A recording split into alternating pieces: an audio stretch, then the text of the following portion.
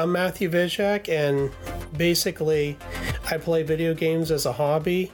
It's been a hobby that I've had since a young age, and currently I'm not sure if I would consider myself a gamer, but I certainly do play my share of video games, and I find my niche in completionist games and trying to find every single thing and up the challenge of the standard game to make it interesting. Like, I'll try to find some different goal off the beaten path and try to pursue that. I originally created my YouTube channel just to kind of share my accomplishments and to kind of make a forum. In some videos, people will communicate with me and maybe propose a different challenge or a way to make the game harder. I started to become part of a community to write different guides on different games. I have a couple guides that I'm writing now. I mainly look for older games that aren't necessarily represented as much as the newer games. So kind of the hidden gems off the beaten path. Or I'll submit certain things to the community. I find that it's a very vibrant community. So you really have to have your I's dotted and T's crossed whenever you talk to them, because you're dealing with experts.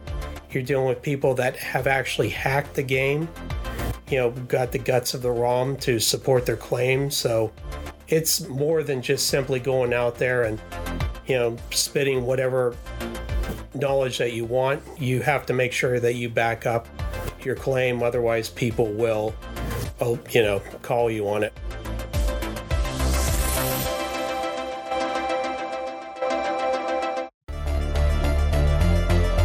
It's time for an adventure in the worlds of user experience and game design. On Season 3 of the Design Thinking Games podcast, join old-school UXers and aspiring game designers Michael Schofield, Tim Broadwater, and an array of quirky characters, from pixelated heroes to mischievous NPCs, in search of the ultimate player experience. Design thinking is a process that is applied to different types of games in this podcast. If you're wondering whether your favorite games have already come up, you can listen through the backlog at designthinkinggames.com. Now, Rapid Protobot, fire the design thinking laser. This is amazing. So and you just are drawn to do this. Like, you just want to write guides, you want to challenge yourself. Well, once you go through a game, and I'm not going to say become an expert at it, but you kind of master the game itself, you get all the nitty-gritty details, and you start looking into some guides that people have written, and you find that there are pieces left out, or you found a different strategy that works better against the boss, I'm inclined to share it with the community. And now I have this forum. Growing up, you would have to just write on a piece of paper and have your own little briefcase of maps and all that. I mean, it sounds a little obsessive, but we did not have all this knowledge at our hands whenever I started this way back in the 90s. Yeah, so I would say, you have a lot of videos, thousands of subscribers, and then you have tons of views. I would say, what is like the most, what would you say of any of the videos on your YouTube is the most accomplished, or that you're most proud of? I kind of like my no-death long plays. I'm particularly happy with the Final Fantasy solo character quest that I've completed. In particular, the White Mage, which you're really relying on the luck of the game to make happen. Now, this is like, for people who, most people probably know what Final Fantasy is, but what is what is this no death run you're talking about? Well, it's just a solo character run, to where usually you're able to pick a party of 4 characters to walk through the game. Mm-hmm. And here I had chose to just pick one single character, no supporting party members, and take him throughout the entire game. and through the ending without upgrading his class. There's an option where you can upgrade the class to turn your fighter into a warrior. I chose to forego that just to make it as difficult as possible. And this is a non-stop playthrough. I just record the ending because if I did the whole entire thing, people would be probably bored with the grinding. And in some cases, like the thief, you had to kind of really farm the stats from the level up. If you didn't get that particular random level on those harder characters to level up, then you would have to reset the console and try again. So how many game guides or facts or wikis or walkthroughs have you made, and how many challenges do you think you've done? And do you know? As far as guides, I've drawn a bunch of maps for Breath of Fire 4. That was the best because you're talking about a game that has a 3-point perspective and a rotating camera. So there's no way to really screen grab it unless you want to keep the camera situated, but with the angles, I found it was easier just to hand draw these. Yeah. But to answer your question, I have, I think, 20 or so game maps up there. Oh, wow. Mainly for The Last Ninja and Breath of Fire 4. And I have a couple of side quest guides for Breath of Fire 4 and Simon's Quest. That was actually the first one I made. Was it? Simon's Quest? Yep. When did you make it? When did I make it? Or? Yeah. Oh, shoot. I would say maybe a good 4 or 5 years ago. Yeah, I love Simon's Quest. I always remember as being like, I'd be in middle school or high school at a friend's house on the weekend, and we'd be up like late, like 2 a.m, trying to figure out like, what do we do? How do we fulfill this riddle? And like, what's in this mansion? And like, and it was always just like, it was like one of the ones to where you needed to have some type of guide or something that says, no, you need this object, and then you hold that object over at this place, or then you have to go here. And yeah, it's kind of hard to, I guess ever since there's been games, there's been game guides, right? Oh, yes. And what drew me to that one was the fact that, if you remember right, there was a weird leveling up mechanic to where after a certain level, only certain enemies would give you experience to the next level. And trying to locate where those were. So I painstakingly went through to find out what enemies level up. Oh, wow. And I even took it to the extreme of saying, okay, you could hit an enemy this many times with the leather whip, this many times with the chain whip, in order to figure out, how many, pseudo hit point value that they had. Oh, wow. That's crazy. The weird thing, most people assume it ramped up in binary, but I was able to find out through proof that some of the bosses do not have the amount of hits. I think it was 256 they were saying that they had, and in reality I think it truncated at 255. I would have to look to get the exact number, but it was something that all the guides seem to have gotten wrong, and I was just amazed to learn, wow, if you go through this insanity, you can actually get to the bottom of it. This is cool.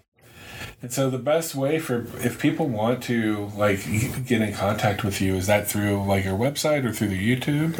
Or? Probably through the YouTube's a little bit better. I used to have a forum through the website, but that was before I knew how to really protect myself against spam, and I just kind of put out the email in plain text, and obviously that didn't go well. For anyone that enjoys any type of video game challenges, long plays, I do not put my own narration on it. That's gotten me, I guess, in the trouble with some copyright from time to time, but what are you going to do? But I would encourage them to go ahead and check out my YouTube channel. That's MEV, V as in Victor, 1978. You'll find me on there. All right. Thanks for being on the show. No problem. Thank you for having me.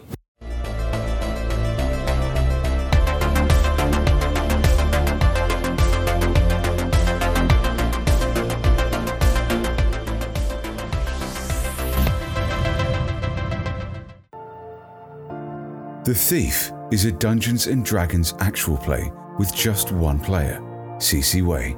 Getting more information, I think, is pretty safe, and I can't let Osmond rot. And a full cast of NPCs, supported with soundscapes.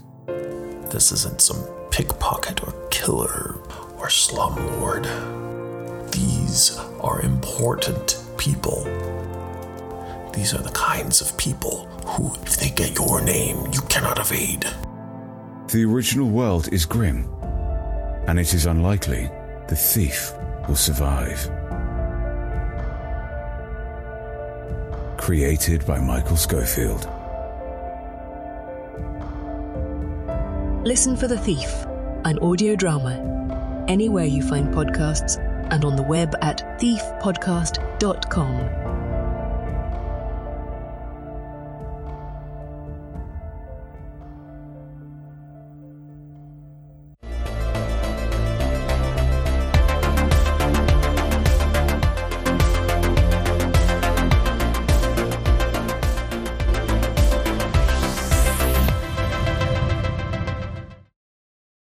What are your thoughts about the season? Like what we did and accomplished for season 3?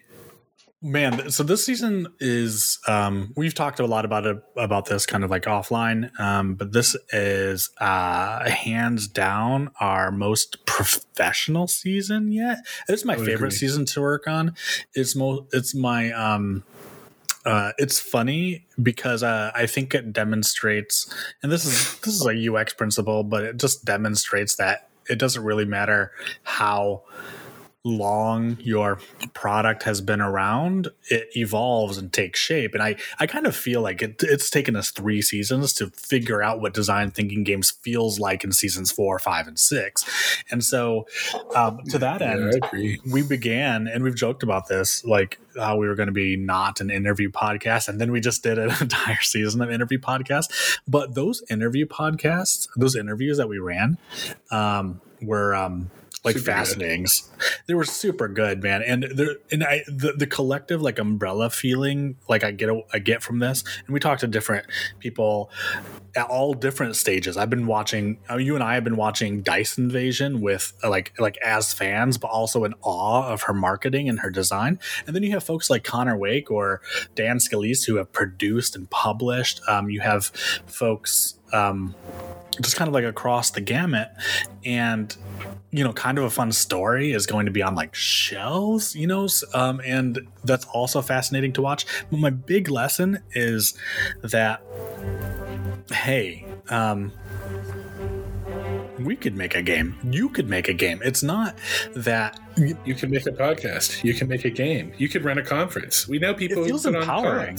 Yeah. It feels fucking empowering. Yeah. And it was really cool to see like, hey, I do all this. And I just Forrest Gumped my way into it. And I Forrest Gumped my way into adulthood, and it's just one of those things that you look at people who have produced something that's like really high fidelity, whether it's a video game or like a really dope, like the assets of like a really dope board game, something like Gloomhaven that's just kind of like bananas to just like hold and and that all starts with just like a handful of people, sometimes just one person, like saying I'm gonna make this thing. I agree. My lesson this season is like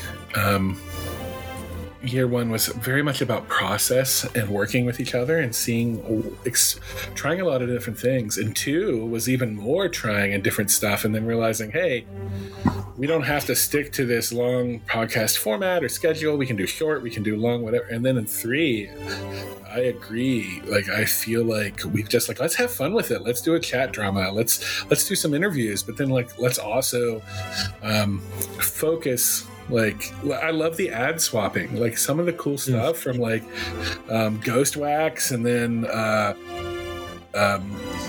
Critically Stupid. There's this hilarious, Critically Stupid, right? Yeah. I mean, it's some really good like cross ads. So I think I'm very happy with how this season turned out, and I think going forward, it may be even smaller, but more of a punch. And I think that's this season. We went smaller, but had more fidelity, more entertainment, more cool stuff, and just put together in a cool way, you know? Well, we went smaller, but I think we actually produced more content than ever in terms of like length, variety of content, production of content. Because we went modular. Yeah. Yeah, exactly. And then I think the other big takeaway is like design thinking games is an act of networking, right? I feel closer and more a part of, even if I could, like, I even like updated my Blue Sky profile to say armchair game designer, you know? Remember how design thinking games started, and I hope this stays in for our listeners. We were like, hey, we don't have like we don't have like the credibility of like an IGN behind us or whatever to say like, oh, we are awesome game reviewers, but what we do have is the credibility of being UX. And so we're like, you know who plays games? UXers. Well, now that like design thinking daddies are a thing, like I think you know who loves game design? Bears. Is design thinking daddies a thing? Is that a thing? No, like a real thing? We no, it's us. We're the design thinking daddies. I got you. Yeah, this is like, it's not really I just kind of like season 2 will have an actual play podcast, White Wolf, World of Darkness, called Design Thinking Daddies. I'm just throwing it out. This is our ChatGPT for next year. Michael, the actual design thinking DILF, and me, the gay daddy bear or muscle daddy bear or whatever you want to call it. I love it. Yeah. And together we make design thinking daddies. Look, you know, when you and I were like at like PAX Unplugged, this is now like, hey, I hope you enjoyed our like 8 or 9 episodes of interviews and an audio drama, but this is back to basics here. So when we were in Philadelphia, we basically realized that Tim is like literally like 2 feet taller than me, but we're basically the same person. If you ever saw like twins with Schwarzenegger and Danny DeVito or whatever, this is basically us. And like, you know, like my wife calls me Little Bear for a reason, you know. So like I've got the broad shoulders. So the design thinking daddies, I think, is our next marketing ploy. Yeah, either a ChatGPT drama, another spin-off podcast, or actual play podcast, which I've been actually increasingly since Dungeons and Drag Queens and Real Housewives of Dungeons and Dragons and Dungeons and Daddies. Design thinking daddies being, or even a game studio, design thinking daddies games or something. Whatever, man. We know Nick Fink plays plays Dungeons and Dragons. Look, man, I mean, like, I think the criteria is clear, right? It's like, what are we comfortable sharing about games? I feel like we learned from our guests in the past that you kind of want to have, especially Connor and Breeze and some other guests, is like you need to kind of have a couple games that you're developing, like a library that you're kind of working on, like products. So think of them as like small products. I would say that comfortably we have 3 or 4 games between the two of us, some combined, some individual. I'm actually pretty happy, pretty comfortable to start sharing, you know, like unless I think we have the benefit of being in like whatever the bubble is of not being popular enough that no one's going to really come in and like steal our potatoes. True that. Exactly. You know, we are a fan of horror, and you know what? Like, to me, this feels like the kind of game like that the Boulet brothers and Dragula would like get behind. You know, so we're making a vampire game and kind of like an eldritch librarian game that both have very different play styles, and one we've play tested a few times at a conference, and we have a virtual tabletop version of it that we're going to go back into playtesting. We've actually iterated on that one the most, and the other. But this is the kind of thing. A lot of them have been playtested. Like 2 of them have been playtested a decent amount. So now, what I really love about what Connor said is like, hey, you will get to this point with a game and you just put it in the bucket, and at some point you'll come back to it, or whatever. But again, these are games that we're dovetailing deeply into kind of like our horror fandom. I think I would support what you say to where these four, even if they're playtested a lot, playtested a decent amount, been playtested with game developers. And then the individual games that we think maybe have some feels that it still plugs into this, maybe just dark horror gothic punk. But That's kind of what it is, yeah. Feel of I'm sorry, I now cannot get it out of my brain. Design thinking daddy's games. It's like stuck in my brain. It's kind of perfect. Even though those are in a prototyping stage, I feel like dude, there's some stuff here. I'm very positive about it, and I think what we could speak to is the plan is to, kind of play test some of these at some cons and get them, maybe do remote play testing, refine them first, do some digital play testing or doing local with your friends and family, because it sometimes means easier to invite friends over and just do it that way as opposed to recruiting people online to do digital play tests. But I think we're actually just going to do it all. It's going to be a matter of necessity, and then try to get stuff at cons soon. And the goal being to just get to that first published game, because I feel like once you do it, it's possible, and already we're improving our processes. So well, and one thing I might just address is what does this have to do with design thinking games, like the podcast and all that? It's I think what we have emerged from is the podcast is providing just basically a season of research that we are sharing with all of you. We learned, I think, a ton. I mean, even before we had him on the podcast, we've learned a ton from Dan Scalise and Connor Wake, a ton from Dice Invasion, just watching her process. The kind of a fun story team are fascinating to watch. Yeah.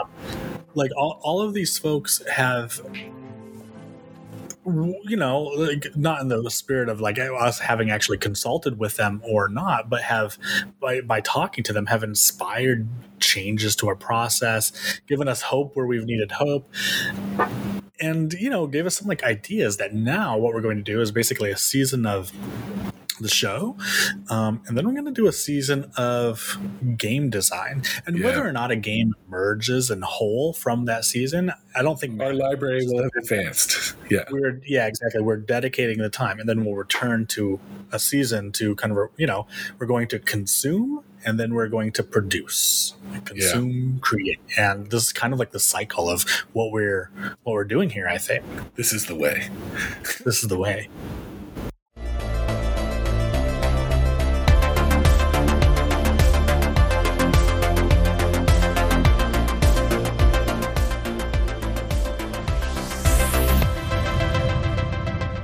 What's going on, everybody? My name is Alex. And my name is Diana. And we are 2/5 of Critically Stupid, a comedy Dungeons & Dragons podcast with new episodes every Friday on YouTube and wherever you get your podcasts. If I had to pick, I'd probably say my favorite NPC in the show is Sean the gorilla, who I decided in the moment wears pants, a waistcoat, and spectacles. Diana, who's your favorite NPC in the show? My favorite character is Captain Davil Starsong, because in my head, y'all, he's fine AF and makes me feel a certain way. If you'd like to experience Diana red-faced and sweaty in real time, catch us on YouTube, Apple Podcasts, Spotify, or wherever else you enjoy that sweet, sweet content. You can catch updates on our Twitter @CritStupid.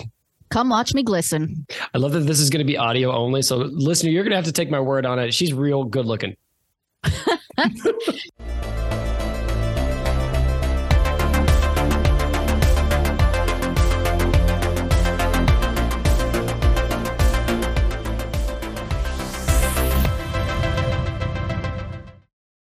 We had a season challenge for Outlast Trials. We both got it. It's an online version of Outlast. It's kind of the fourth game in the series.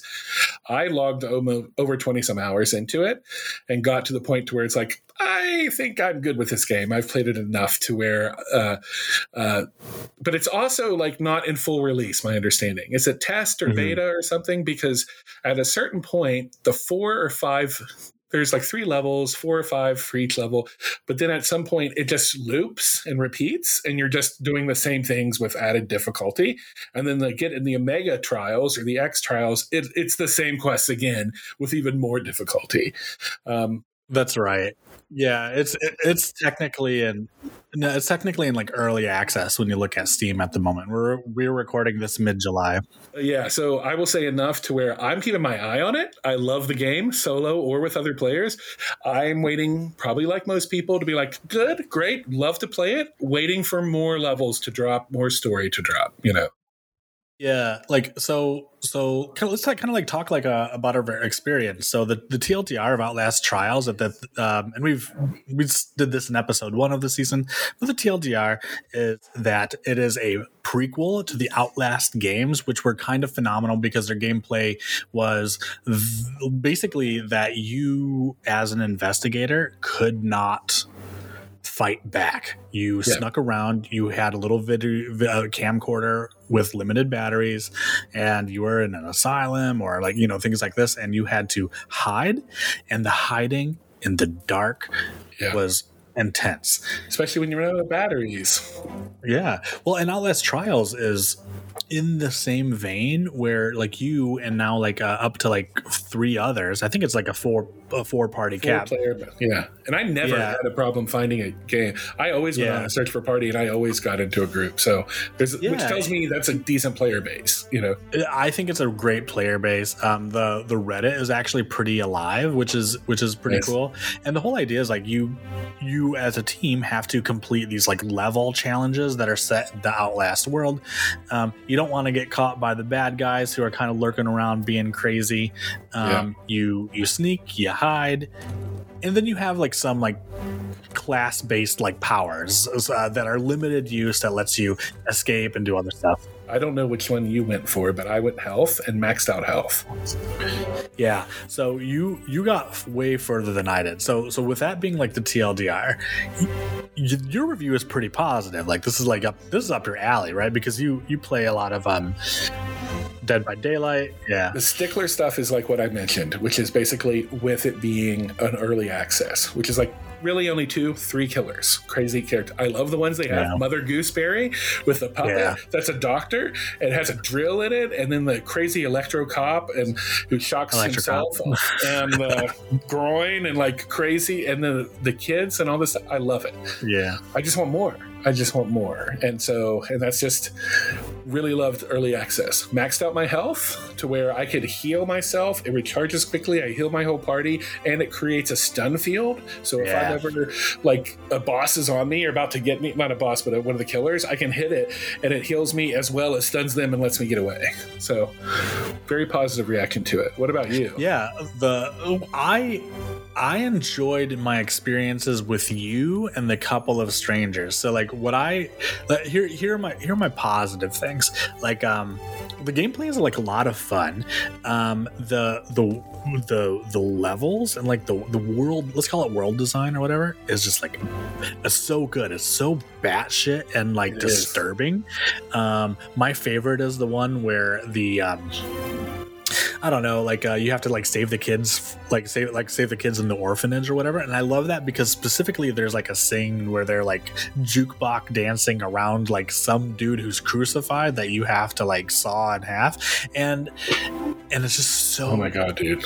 It is Outlast bananas. Yeah, it's the story is good.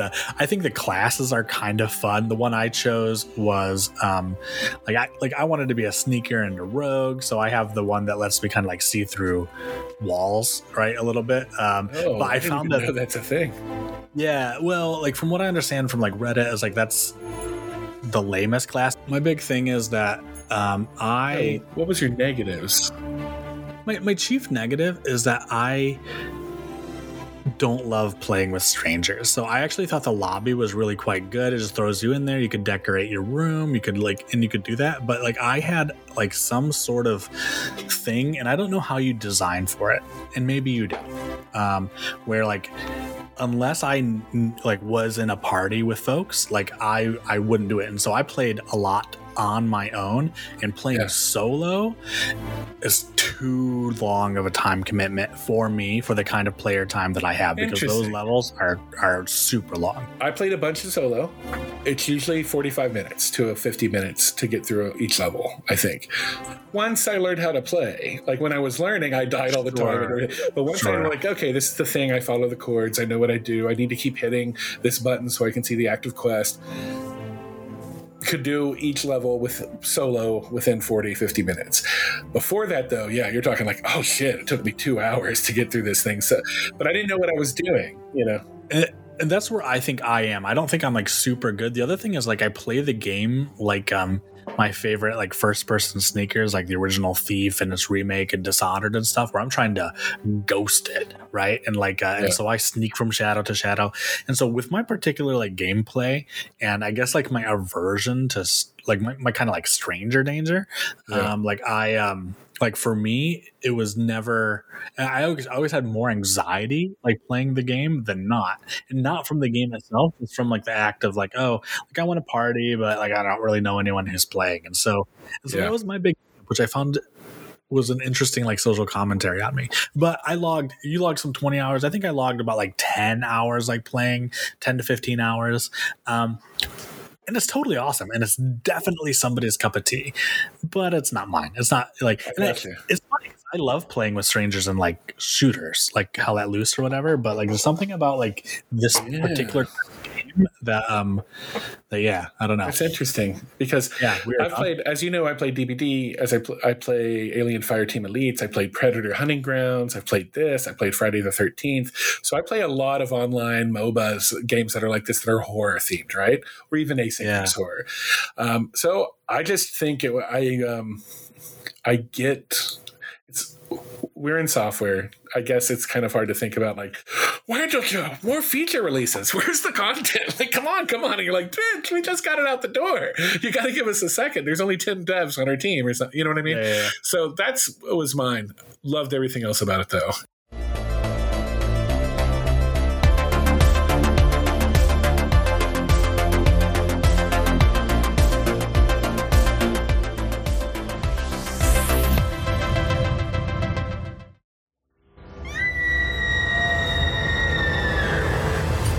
As the listeners may know, last year, we were doing a Patreon, and if you supported us on Patreon, you got the episodes ad-free and early, which was cool. Anyone who's been like listening with us from season 1 and who will enjoy season 3 know that we are iterating a lot. And one of the big things we're iterating on is like what we're spending time on.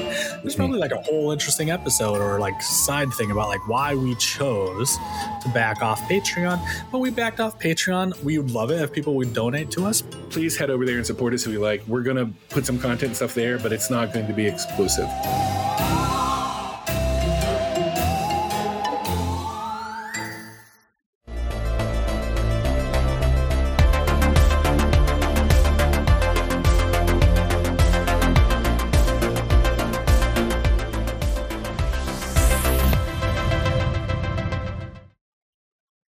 One of the things we always talk about is Game of the Year.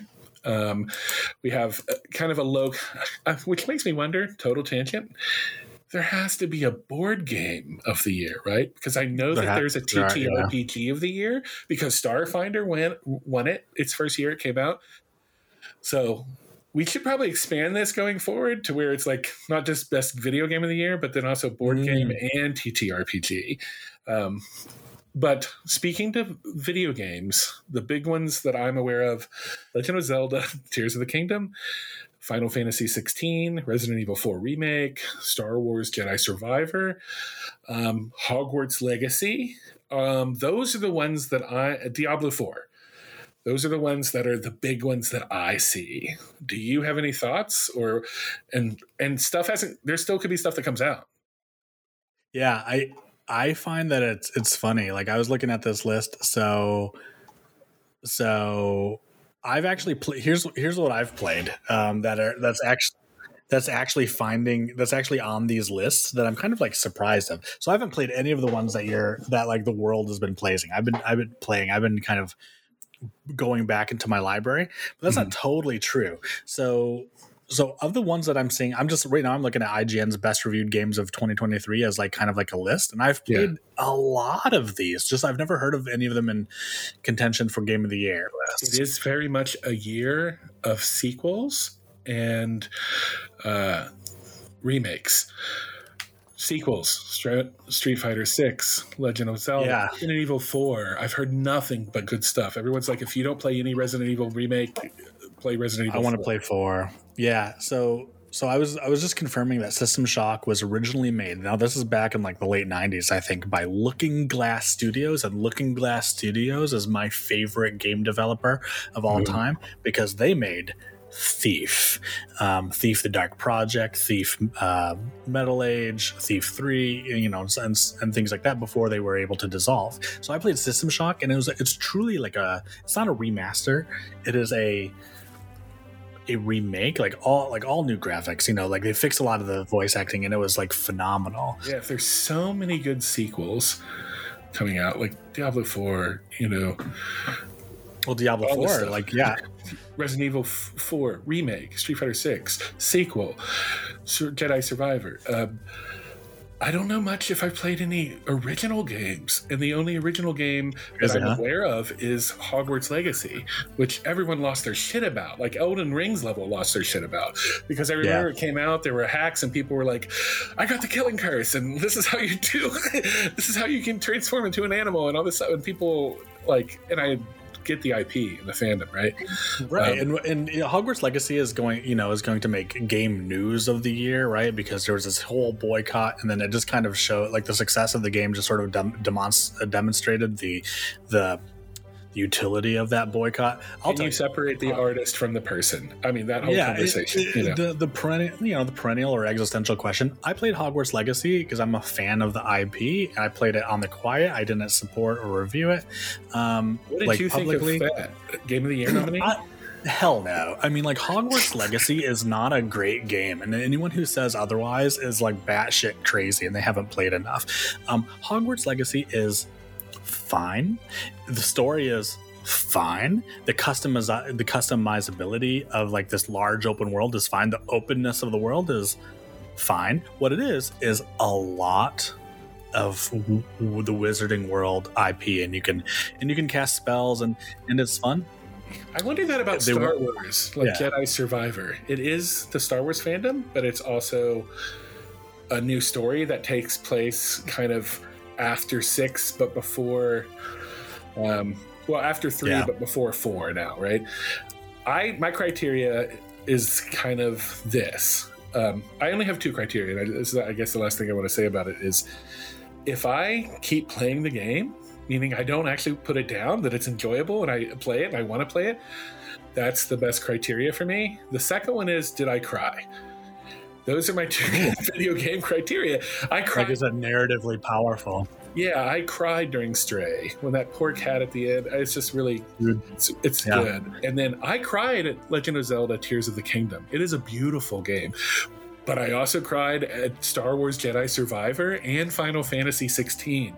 Amazing stories, like really good. Final Fantasy 16 is so guttural and raw and blunt. It reminds me more like of Walking Dead than it does of the Final Fantasy genre, because how they're punching and the tragedy, and then that's, you keep going, and that kind of feel. Awesome. So I don't know, but I would say of everything I've played so far, to me, it's going to come down between Star Wars Jedi Survivor and Legend of Zelda: Tears of the Kingdom. And if I had to vote now, I would say Tears of the Kingdom. Not because of the hype, but because it's good. It's really good.